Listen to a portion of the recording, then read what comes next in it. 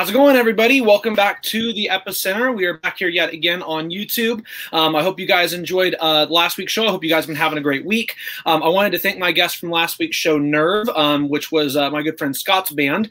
We just had a wonderful conversation talking about their success, their inspirations, and everything. I'm looking forward to some of their music they're going to be putting out soon. I know they got a lot of plans to put out some music soon, and I'm looking forward to hearing that. I want to let you guys know there is a chance that we may be taking a week off next week. I am starting a new job, so I kind of am going to be transitioning into that. However, there is a chance that I may be having potentially one of the coaches for Lincoln on. I'm going to do my best in this week to try to talk to a couple different coaches and try to have them on next week's show and kind of talk to them about how their transition period has been, because Lincoln, both schools have new football coaches and obviously new coaches in general for a lot of their programs. And I'm going to kind of probably try to have a podcast that's kind of match my reporting that I'm doing with my new job as well. So be tuned for that. Stay tuned for that. I will be posting any updates for the show this week on my social media, whether we're taking a week off or whether we are going to have one of those people on this week or next week's show. With that being said, I wanted to welcome my guest for this week. He is the creator of the AWE Movies, a Winning Experience Movies YouTube channel that has 170 subscribers. He's been posting short films now for, I believe, on the channel for 5 years, if I'm not mistaken. And it is Alex Winters. How are you doing, good sir? I'm doing good. How are you doing, Aaron? I'm doing pretty good, man. Doing great. I'm glad to have you on. I know that we reached out pretty early, right? Before I was kind of like starting all of this, and you mentioned to me that you were doing movies, and I know because obviously I follow you on social media and stuff. I knew that you were doing that, but I never really got a great chance to kind of closely look at all of your work, and I could definitely tell obviously over time you've definitely incorporated a lot more stuff when it comes to editing, and I'm just really looking forward to talking to you about all of that and stuff. So let's go ahead and just jump right into it. What was it that initially inspired you to get into making movies, and at what age did you start making or producing your own content? So, okay, it was 7th grade, history class. My teacher, she said we have to do this project, and I think we had to talk about a specific person. And my little group, our person was Leonardo da Vinci. And my buddy Landon, he said, he knew a lot about iMovie. He's like, let's just make a fun video. And so we did that. I dressed up in, I think, his mom's robe, and I had this gray wig on. I was Leonardo da Vinci, and like time travel was involved. It was really weird. I just remember having a lot of fun with it. And then ever since that day, and I was like 12 when I did this, ever since doing that project, I haven't stopped making movies, thinking about movies, writing stories. It's really that project there that really got me into this. That's awesome. Yeah. And when, it's funny because I have a YouTube channel as well. I've not posted nearly as much stuff on my other YouTube channel in like the last couple of years. But I was in the video production class at Lincoln High School, and I kind of enjoyed doing like some of the editing and doing a lot of the work. So I kind of tried making my own stuff. I did like vlogs for a while, but I never really made any movies until actually at Sierra. There was a course I took that was advanced video production that I had to take to get my I think full units or everything out of that. I kind of then experimented with some other people in making that, and it does get fun. I mean, it can obviously be a very challenging process, and I'm sure we'll be getting into that. But that's awesome. You really started from a young age then, 12. What were the first movies that you kind of saw that kind of influenced you movie-wise to kind of start making stuff? Was there any movies in general that you kind of looked at as like a way to kind of model your kind of work off of? So the big one would be Super 8. It's a J.J. Abrams film. I believe he directed it, and it was produced by Steven Spielberg. And the combination of just I thought it was a pretty emotional film combined with alien, sci-fi, and beautiful lens flares. I thought that style, I was like, I want to do that. So yeah, I would say that's kind of the movie that really kicked things off for me.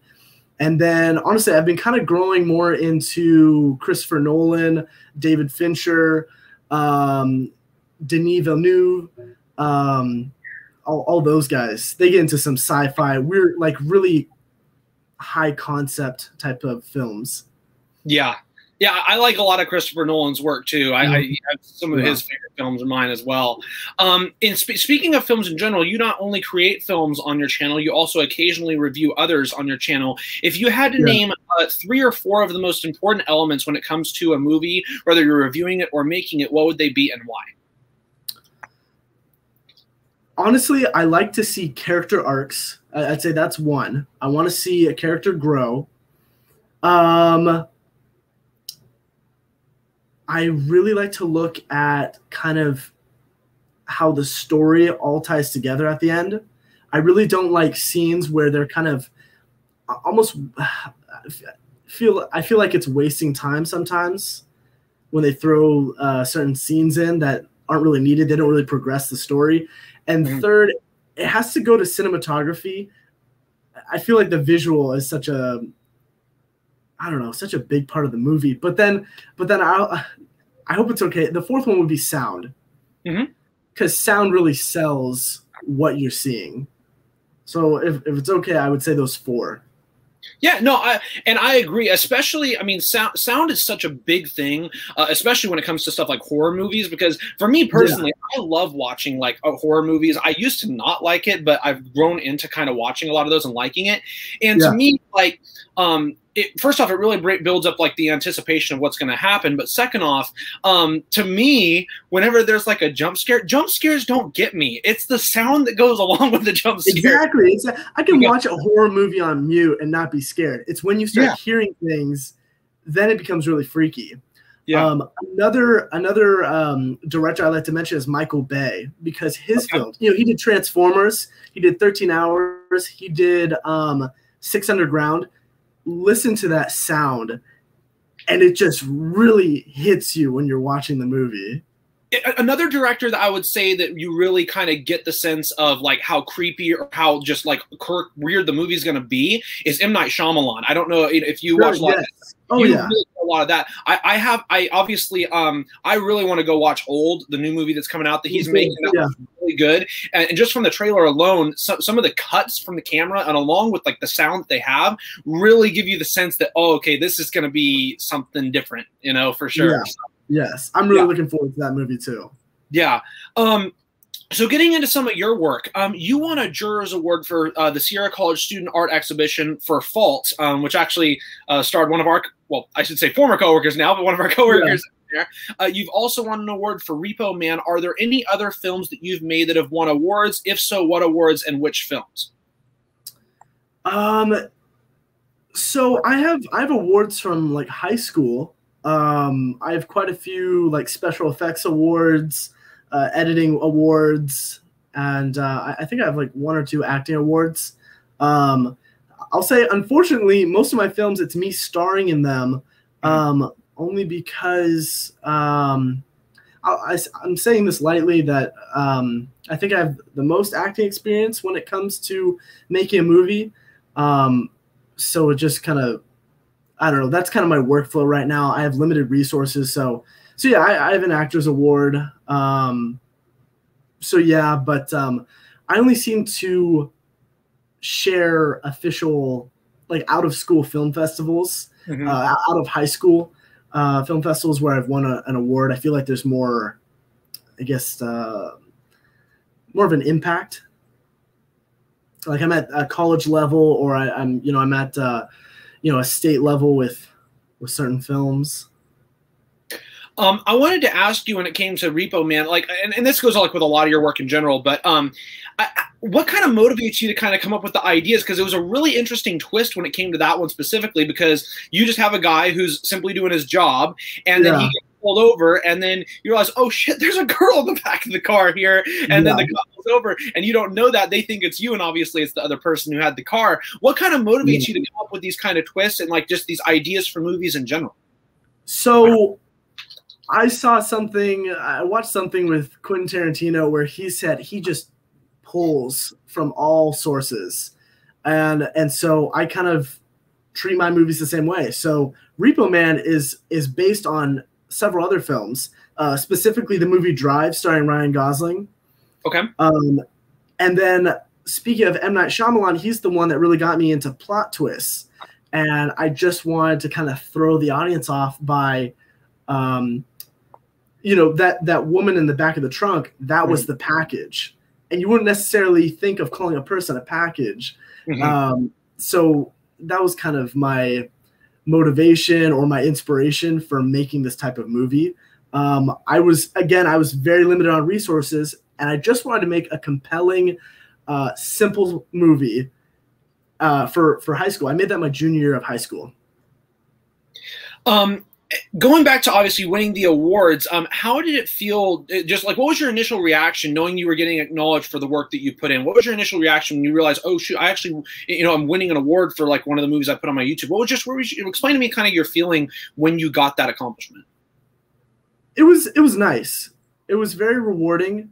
I feel like this is, I don't know, this is kind of weird to say, I guess, but I just like making movies.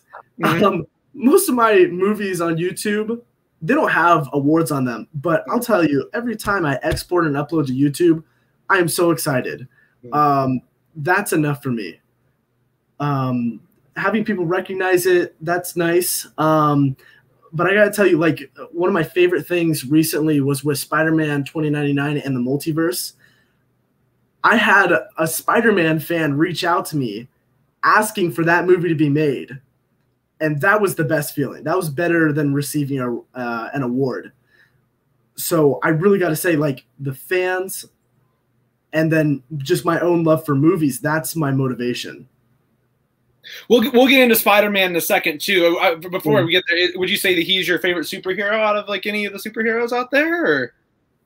I'd say Spider-Man, yeah. Okay. Spider-Man, Batman, Deadpool. Okay. Favorite villain? Joker. Hey, I got the shirt on. Oh, nice. Yeah, I went to Six Flags on Thursday. I had to get it. It was great. Waited 2 hours in line for the ride. I figured I might as well get something out of that. Yeah. Gosh, 2 hours. One other thing I wanted to ask you in relation to your work. So in multiple of your comment sections, I've seen people that have said you should send this stuff out to film festivals. Have you sent any of your work to film festivals? Have you gotten into any? How's that kind of worked out? I have, yeah. Most of the stuff, maybe half of the stuff you see on YouTube goes to film festivals, because it costs money to send these films to film festivals. So I'm pretty picky about what goes where and how much I spend on it, because I'm still just a college student, right? And I have, I've been a finalist in one film festival, and then I made it into another one where it got viewed by people, but it wasn't like a finalist. And a bunch of them were rejections. Gotcha. But that's okay. I mean, that's kind of the game. It's fun to do, honestly. Before I get into the Spider-Man thing, a little bit about that, but in relation to everything in general when it comes to your work, you obviously made your own suit. You had like your own suit for that. Also. Yeah. I know that you have some props when it comes to a lot of your other movies as well. How much would you say, like, on your average film that you're making, short film, 10 minutes longer, how much would you say money-wise you're putting into props or you're putting into costumes and stuff? And I know you have other people that are with you and stuff. They may help you out. But how much would you say that you're kind of putting into your, like, all that stuff? I will say about $100. Okay. With everything, and that includes like other little things, like I'll try and buy like a couple pizzas for the cast and crew, the people who are just volunteering and give me their time to help me. So I'll say about $100 every film, but most of the time I'm reusing just a bunch of old stuff. I mean, a lot of the like 009, that trilogy, I use the same gun every movie. Everyone had the same, like my brother has a bunch of airsoft guns. I went to Goodwill and bought these cheap Nerf guns, spray painted them black. I mean, I am incredibly cheap because I have to be. Yeah. So, yeah, I mean. That's great for that amount of money. That's really that's impressive what you're able to actually get out of. Yeah. Yeah, and a lot of it obviously, makes it look better when it comes to the editing process and what you're able to do with that and stuff. Like, I want to say it was in the Extinction 009 film, when you throw like that makeshift grenade and the way you made that blow up, that's a really good edit. I thought that was really great. That is actually a little football from the Dollar Tree. Hey, that's great. You know, whatever you can make of it. That was one of the hardest things for me when I was in the video production class. I'm trying to think, oh my God, what props am I going to freaking use for some of this stuff? And, you know, it's really great to, you know, be able to have that creative mindset to be able to make something out of that and then just edit it and make it look, you know, real. So getting into the Spider-Man stuff. So you've made a Spider-Man movie and you have your own 009 series in relation to James Bond. How difficult was it to put your own spin on those movies, but also kind of make it your own thing? I don't know. I didn't think it was too hard. You know, with James Bond, the original author of James Bond was Ian Fleming. And, you know, he just happened to have another 00 character named Peter Smith. And I just took that. There was literally no information on him. And so I just kind of ran with my own ideas of kind of what my assassin, almost psychopath type of character would be. Now with Spider-Man 2099, I have the comics. I have a bunch of them. I did my research, and that was much more restrictive, but I just enjoyed doing it and playing around in a Spider-Man type of universe. So I'd say like one was easier than the other, but I had a ton of fun doing it, just writing these stories. I got to ask you before I get into other questions related to this, because I saw your Spider-Man review. You say Tom Holland is your favorite Spider-Man over Tobey Maguire. Now, you also mentioned in that review that if it was Spider-Man 3 kind of soured that kind of trilogy a little bit. Let me ask you this. If it wasn't for Spider-Man 3, are you still putting Tom Holland above Tobey Maguire, or you think you're going to put Tobey Maguire? No. Okay, gotcha. No. Spider-Man 2, the one with Tobey Maguire and then Doc Ock, that I have to say that is the best Spider-Man film, because that is the perfect blend of Spider-Man and then Peter Parker. Yep. Because I completely agree with that. I had to ask you because I was like, we're in agreement, because I was going to say if Spider-Man 3, I agree. That soured the series, and that probably put Tom Holland above. But if it wasn't for that, I got to go Tobey Maguire. The first two Spider-Mans were so great. I agree. Getting back to your series, the 009 Extinction is your longest short film. How long did that take to complete that project, and roughly how many people were involved with that? You know, okay, that third film, that probably took, I mean, I started writing that probably beginning of my senior year in high school. So from pre-production to post-production, getting it up on YouTube, probably a year and a half, I think. And then I think we had probably almost 20 people working on that film. That is the biggest project I've worked on to date, and that was a lot of fun. I'm very proud of that film. It's not perfect. Looking back on it, I still have my beef with it, but yeah, I'm glad I was able to make a film, like get past that 30-minute mark, you know. So you, and to be fair, you may have tried this one or two other times. Out of what I saw, though, The Haunting Tomorrow is really your first like big attempt at actually doing something horror related or something kind of like scary related in that sense. Yeah. How difficult kind of was it for you to kind of go to a different genre and kind of try that out? And overall, because I know that you, when we were talking, you said that's one of your favorite movies. Overall, like how hard was it for you to kind of really do well in that genre and kind of make that work? I think the most challenging part was getting the right story. And that was probably the hardest part. And so yeah, other than that, transitioning to horror wasn't too bad for me. I mean, like that was definitely a time period where I would just watch horror movies. And I would just analyze and see what everyone else was doing and try and replicate it here and there. And my biggest, I guess, movie that influenced me to do this was the movie Hereditary. And the reason I love that movie so much, and I use that as a rubric for future horror movies, is because Hereditary, take away all the horror aspects of the film is about a family struggling with another family member's death. That's kind of the core, and it has all these like freaky elements on top of it.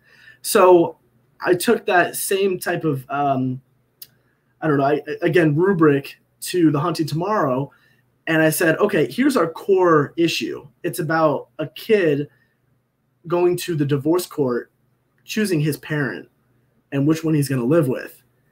And then, it's kind of the horror element is just kind of like these nightmares that he's having.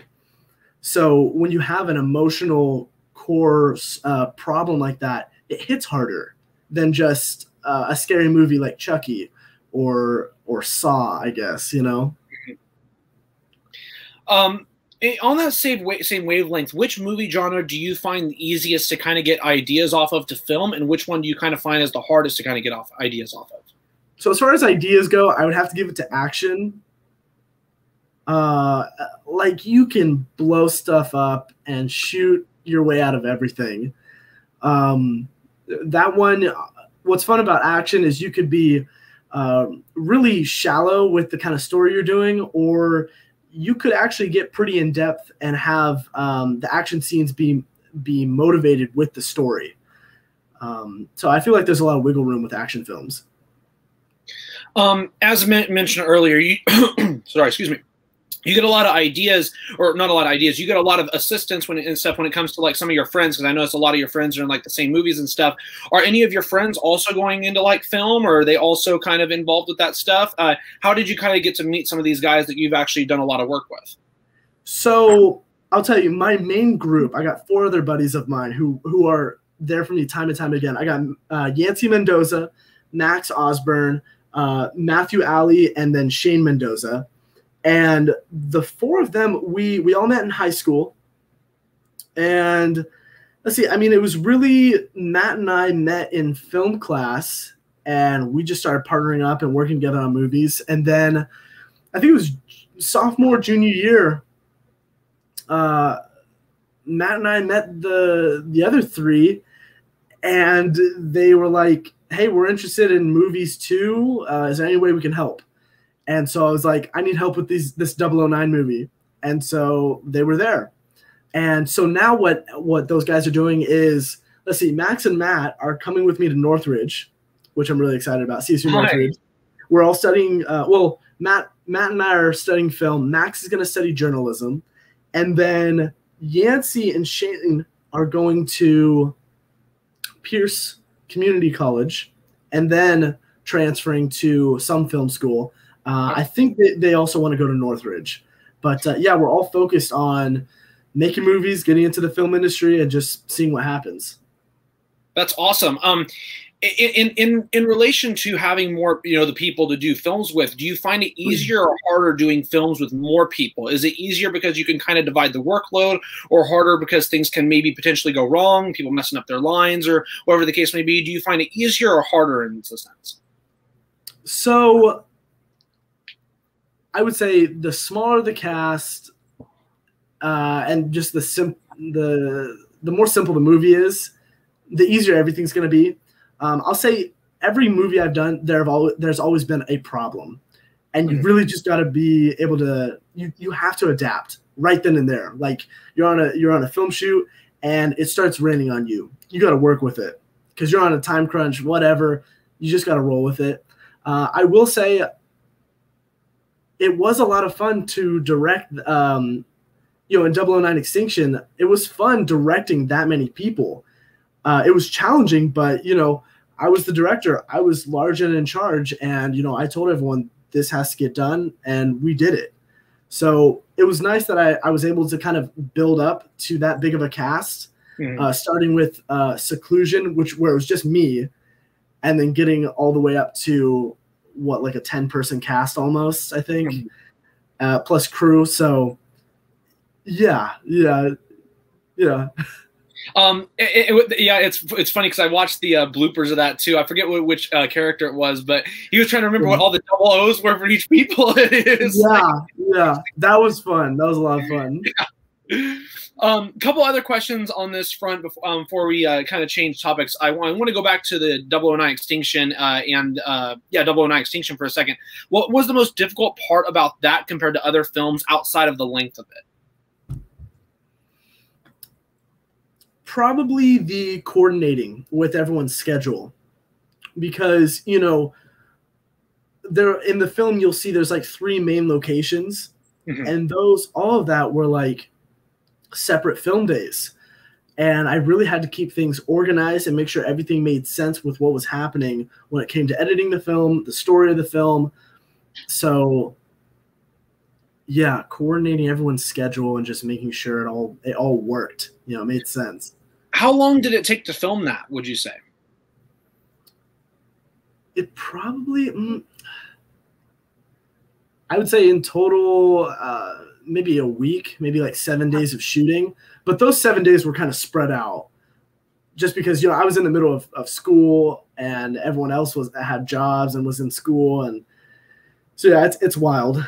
You know, it's really interesting when you think of like shooting schedules and stuff, because you can spend like months on something really short, but you can also get something done long in a short amount of time. Like you mentioned, that film was 36 minutes and you got it done in a week. I mean, that's very impressive if you really think about it. I mean, I want to say, it's because you mentioned Saw earlier. I think the first Saw, James Wan and them got done in like 2 or 3 weeks or something like that. It's just like, it's insane when you think about that. Cause like, you know, there's a lot that goes into that. You know, you got to make sure that you get, you know, everything right. Obviously multiple takes and stuff. And so it's really impressive. And it just shows like, you know, how hard the work is from everybody involved and how really how much they're into it, you know, how much, especially on your end, because it's volunteer work, how much they're really into making the product as good as it can be. Yeah. Yeah. Are there any other movies outside of James Bond and Spider-Man you want to make and kind of put your own spin on in the future? So I would really like to take a crack at Fahrenheit 451, the Ray Bradbury book. I've only seen 2 movies that have kind of recreated that book, and one was from the 1960s, and that one fell short for me because, you know, it didn't have the special effects it needed at that time. And then with the most recent one, I think it came out 2017 with Michael B. Jordan. The issue with that one is it seemed to kind of go too far away from the core story with some other elements that really didn't make sense. So personally, I'd love to take a crack at that. What else? Yeah, I'd love to do James Bond spinoff movie, Spider-Man 2099. I have my own idea for a Batman Joker film. Okay. I was going to ask you about like villain related, anything villain related. Yeah. So it's definitely more of a Joker focused film, but Batman is a heavier element than was shown in the Joker movie with Joaquin Phoenix. That one's written to be rated R, which I thought is good for those type of characters.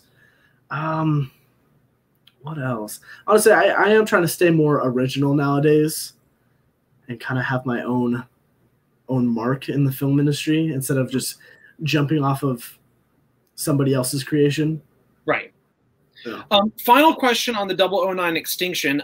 Just like you mentioned, you have another one that's planned on being rated R. This one was like your first rated R film related to all your other movies that you've made. How difficult was that? How different was that for you? Just having something that was, you know, more R rated, people, you know, cursing and stuff like that. All that. What was that kind of like for you? Explain your experience kind of doing a movie like that. It was so much more freeing because I think 009 Extinction was like the first movie that I made outside of high school. So there were no rules really. So I could cuss, I could have as much violence as I wanted. It could be a little bit more inappropriate, I could say, a little bit more romance. So yeah, I just kind of went with whatever I thought of. And because of that, knowing that this was my first rated R film, I did my very best to make it clear to my fans, my viewers who watch on movies, and put a clip at the beginning and end saying like, hey, this is not a normal on movie. So just be aware of that. This is a hard R. Mm-hmm. So it's not kid friendly. It's adult. And I'm proud of it. That's great. Well, I want to switch gears here for a second and get to another issue or another topic. When it comes to oh, what is that? Oh, it is time for the fireball, everybody. All right. So anybody who has watched the show before should know how this works. So basically, this is the part of the show where I quiz my guests basically on the knowledge related to the topic that they may be on for. So this week, I have got 8 questions here. Alex, if you get 5 of these right in 90 seconds, you get to go in the Fireball Hall of Fame. You get to join Nerve from last week, Abby Faingold, and Jack Solt. So I got 8 questions here. Got to get 5 right in 90 seconds. Are you ready? I'm ready. All right, let's do it. Let me get the stopwatch out. All right. Okay. All right. Here we go. In 3, 2, before I get going, the first couple, I think you're going to get this. The first couple are kind of layups in my opinion. Okay. After that, it gets a little harder. So we're going to go into it a little easy and nice. So here we go. 3, 2, 1, go. Which popular superhero does Ryan Reynolds star as? Deadpool. Correct. Before John Krasinski started having success as a director, which character did he star as in The Office? Jim. I'll give it to you, Jim Halpert. Jim Halpert. While many may know Keanu Reeves for his work in the John Wick movies, he gained stardom playing as the character Neo in which sci-fi series? The Matrix. Correct. In The Dark Knight, the Joker rigs these modes of transport with explosives, promising to let one live if the passengers blow up the other. Boats. Oh, ferries, I'll give it to you. That's good. Okay, ferries, sorry. Who plays as Peter Graham in Hereditary? Peter Graham in is that Wolf? Dude, he got 5 out of 5. Look at that. Okay. Great job, man. That's awesome. Okay, thank you. I might as well ask the others ones here without time restrictions, see if you would have got them. All right, so I'll go through the others, might as well see if you got them. Sure. Henry Cavill is not only Superman, he is also this fictional detective whose address is 221B Baker Street. Oh, Sherlock Holmes. Correct. Yep.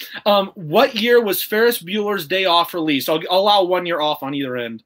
1986. Oh my God, he got it on the bad. He got it literally right on it. You nailed it. Wow. I got 1 more for 8. I gotta have to do like a Super Fireball Hall of Fame. Which sci-fi horror whose prequel was released in 2011 stars Kurt Russell? The Thing. Oh my God, he went 8 of 8, folks. 8 of 8. Cool. Awesome job, man. Thank you. I don't think anybody's smashed it that much so far. I got to start making these harder. Cool. Great job, sir. Awesome. All right, well, we're going to go ahead and get back into this here. So I want to now go into some of your future plans. So obviously, you're going to be going to school at CSU Northridge for film. What made you choose that school over others? So I heard I actually have a friend who went to CSU Northridge and looked into the film program, and I heard that it was a good film program. It's impacted, and I heard that they had a film program, film majors that would really help you get into the industry, and so that was enough for me. And Northridge, it's I personally like the area. The campus is really nice. And I thought it was a good college that was close to other film studios. It's right next to Burbank. It's near Glendale. And so I thought Northridge was just a good fit. Yeah, and even though it's a big cluster down there, you're not right in the heart of LA. You're a little bit outside of it there too, which is pretty nice. And plus, you mentioned you have some others that are going there too. Yeah. I want to change gears here for a sec as well. Do you find YouTube, because obviously you post a lot of your stuff on your YouTube channel, do you find YouTube as a good avenue to kind of market your content? What would you say to someone who wants to create and post films on YouTube or videos in general? So yeah, I'd say YouTube is a great place to post and promote your content. As far as promoting goes, I use more social media. That's kind of where I go to market things. And as far as somebody just getting into making independent films, I mean, the biggest thing is just do it. It's going to be hard. It's going to suck. Your first film project, whatever, it's going to come out really bad. I know I have my film. I have a couple of films that are just really bad, but I mean, I learned something from every one of them. So the main thing is you just got to do it. You may have mentioned this a little bit earlier too, but what is the favorite movie that you have personally made and why? So it goes back to The Hunting Tomorrow. And I really like that one because, first off, I got to be behind the camera for pretty much the whole film. I cameoed in the beginning, but that was it. And so I felt like that film, I had my hands on it the most. I was cinematographer. I storyboarded the entire thing. My buddy Matt and I, we actually wrote that together. And Matt did a great job acting in it. All the actors did. And it felt good. And I thought being behind the camera was where I should be. And it felt like a better quality film to me. So yeah, every shot in there that was done and pre-planned by myself. And yeah, it felt really good to do. I hadn't really gotten to experience that as much because I was always in front of the camera for most of the movies. What film would you say was the most fun for you to create? And then which film would you say was the most difficult for you to create? The most fun would, it would probably be the very first 009. Okay. Because at that point, I still wasn't entirely sure what I was doing. So I just took airsoft guns and told my buddies, like, let's just pretend to shoot at each other. And that was kind of that. And then the most challenging one would probably be both the Spider-Man films because, directing and having that mask on and just trying to move around is incredibly hard. Like, I couldn't see the camera. I wasn't able to go back and look at the shots. So I really had to trust my cinematographer. And then just doing any sort of movement, looking through the eyepieces and then the spandex, it was just not comfortable. Yeah. So probably the Spider-Man movies were the hardest because of the costume. How long would you say it took you to really learn how to do like advanced like video editing? Because there's a lot of stuff you do when it comes to effects in your movies. Some of that stuff, obviously, I'm not sure of all of it, but I know some of that stuff you could do through like InDesign. You can even Photoshop some stuff in there. But you have a lot of stuff that it looks really advanced when you're when you're watching it. How long would you say it took you to really kind of learn a lot of those advanced skills? Years. I mean, I just kind of learn a new thing every year and see if I can apply that to the film I'm currently working on. And honestly, like I need to improve my special effects still. Like I haven't learned, like I'm not a master at it at all. Like it still needs work. But yeah, it took years to learn all that stuff. And then I still have years ahead of me to continue learning this. Really, a lot of it is just trickery. I mean, I'm kind of just, J.J. Abrams liked to think of himself as a magician for film, and that's all I'm doing. I'm tricking the audience into making things look legit and real when they're completely fake. Yeah. Do you do all of the editing for your films, or do you get some help from like your friends, or have you done it all for all of your films? So I think I can confidently say I've done all the editing for all the films. There might be one or two scenes out there that I had. My only editor that would have worked on any of the films would be Matt. But yeah, for the most part, I'd probably say 90%. Yeah, I did all the editing. That's awesome, man. That's great. That's a great skill, and that's great on a resume to have all that stuff. I don't remember what is the studio company called that you also have, like somebody that also has its own YouTube channel. You star in some of the stuff, and then I also work. It starts with a C. I can't think about the top of my head. What's it called again? It's called Clovervine Studios, and that is Matthew Alley's like production studio. Okay, he has his own films, and he's actually diving into some comedy videos.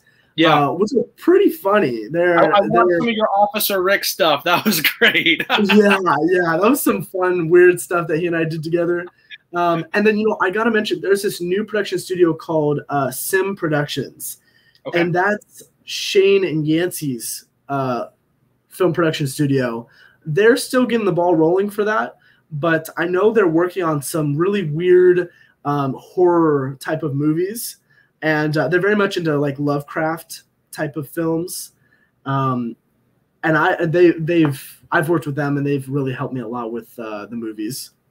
Is it just like SIM Productions? SIM?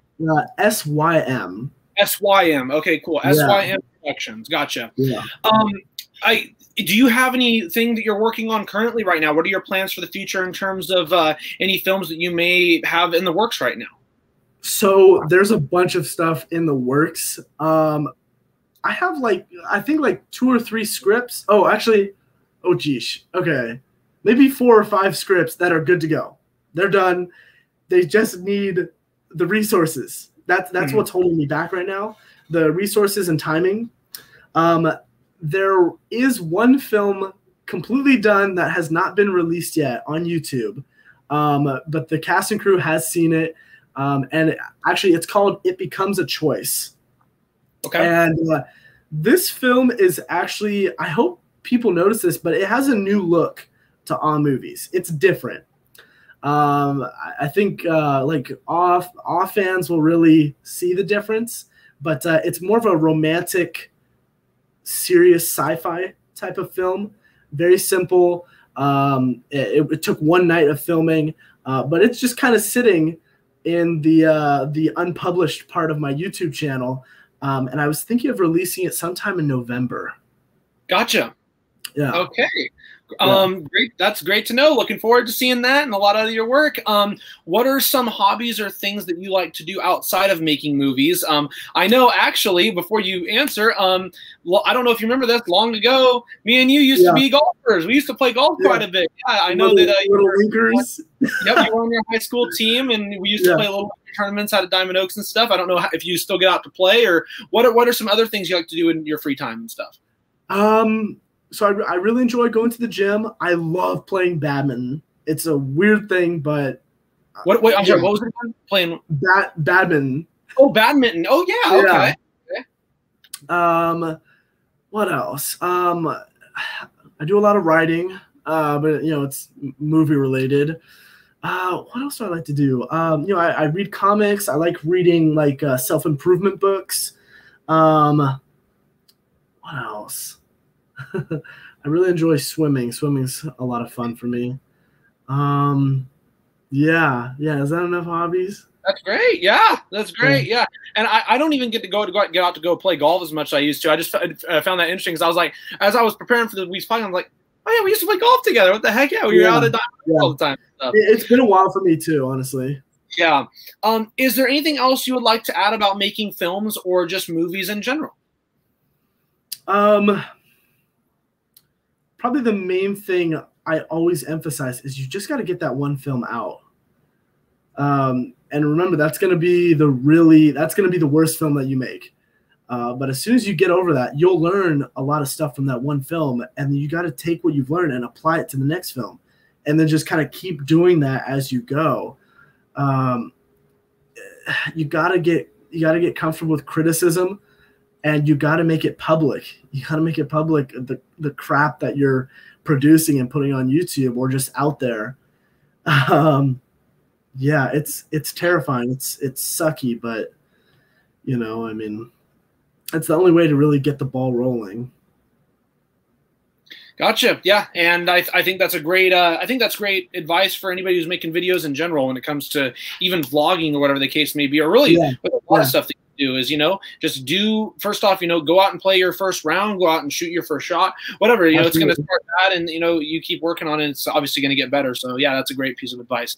Well, Alex, thank you so much for being on, man. This has been a great conversation, and it's really been great to talk to you about your work, and I'm really looking forward to seeing what you got going forward. And I know that you're hopefully you have a great time at Northridge. Hopefully the money aspect doesn't kill you, but that should be an awesome time down there, man. And I'm really happy for you, and hopefully everything goes well. Yeah, thank you, Aaron. I really appreciate it. This has been fun. Yeah. Of course, man. All right. Well, thank you so much. I look forward to seeing your work, and have a safe trip down, and best wishes. Okay. Thanks, Aaron. Of course. All right. Take care, man. All right, I'll see you. All right, so that was Alex Winters, everybody. It was great to have him on and learn about everything when it came to the filmmaking process and how everything's kind of gone with him. Really had a great conversation. Enjoyed that a lot. This will be up on my Spotify, just like the last few podcasts, within the remainder of the night, I would hope to say. If not, it should be up by morning on my Spotify, so you can listen to it on there and then obviously watch it again on this YouTube channel. As I mentioned at the beginning of the broadcast, for anybody who may just be tuning in or anybody who may just be listening, we are possibly going to be taking a week off next week. I have to figure out a couple things. I'm going to try to get on one of the Lincoln coaches, whether that be at 12 Bridges or Lincoln High School, talk to them about their process of transitioning into their new roles. So I'll be working on that. And then I do have potentially somebody who is doing stuff right now for theater, and going to be talking to him about a lot about stuff when it related to theater. His name is actually Alex as well. So that's kind of an idea of what the next few podcasts are going to be. I have roughly about 3 to 4 more planned out, but I may be taking a week off. So I just want to let everybody know that. Before we go, though, I wanted to go ahead and have this segment at the end of the show. I know I usually have it during the show, and that is my half and half segment. So as everybody knows, every week I have one good news story and then one weird or quirky news story. So I figure let's go ahead and show you guys what we got going on this week. So let me go ahead and pull them up here for you guys. We're going to start with the good one as usual. So let's go share screen. Perfect. All right. So this is a great news story right here. His son was kidnapped as a toddler 24 years ago. DNA testing just found him. Thanks to DNA tracing and a father's devotion, one man in China was reunited with his son after 24 years. When Guo Gengtang's son was just 2, he was kidnapped by human traffickers outside of their home in the province of Shandong, China. And there you can see a picture of him with his dad, and I think that's his mom as well. And it's just that's just a great moment.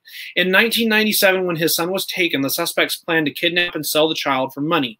China's Ministry of Public Security said the police were able to trace his son's identity and find him through DNA testing. Global Times reported 2 suspects who were dating at the time planned to kidnap the child and sell him. The female suspect took the son while he was playing outside of his home. Then the son was sold in a neighboring province called Henan. So anyways, I mean, there's more to the story, but it's just a great moment to see parents reunited with their son after such a long period of time. I could only imagine how that would feel. And this picture, if you're listening on Spotify, my words don't do it justice. You got to watch this part on YouTube. This photo right here, it's amazing. A photo can tell 1,000 words. It's this photo right here for sure. So that is that story. Now let's go ahead and bring up the quirky or funny news story of the week, and this was like the first story I pulled up that I found interesting on this front, and I was like, oh, I'm sold. This is great. So, woman accidentally buys identical lottery tickets, splits jackpot with herself. Can you get any more lucky than that? A North Carolina woman accidentally purchased 2 tickets for the same lottery drawing and ended up splitting a $305,000 jackpot with herself. Because, of course, I can't win more than $20 on stuff, but of course she wins this.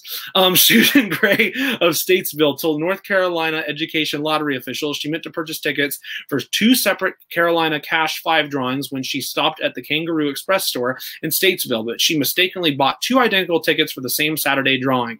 I thought it was a different draw, Gray said. It was really an accident that I played both. I was really shocked. I couldn't believe it. She won the entire jackpot for the Saturday drawing as she held the only 2 winning tickets. She said both tickets bore the set of numbers she always uses for the Cash 5 tickets. Those are the numbers I've been using for years, she said. My birthday. So that's great. It's a good news story too. It's just a really funny story as well. I guess if you're playing the lottery, there's 2 different ways you can go about it. You can go about it and on the am I going to play the same numbers every time? Am I going to do random numbers?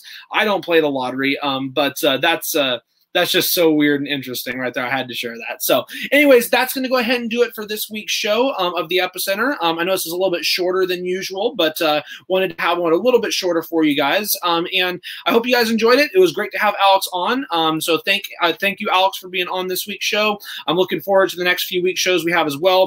Stay tuned on my A2 Jack Instagram channel, also on my Aaron Jackson Facebook page to stay updated with the podcast, what we're going to have going on next week and the next few weeks. But until then, I hope you guys have a wonderful rest of your weekend and next week. Take care, stay safe, peace out.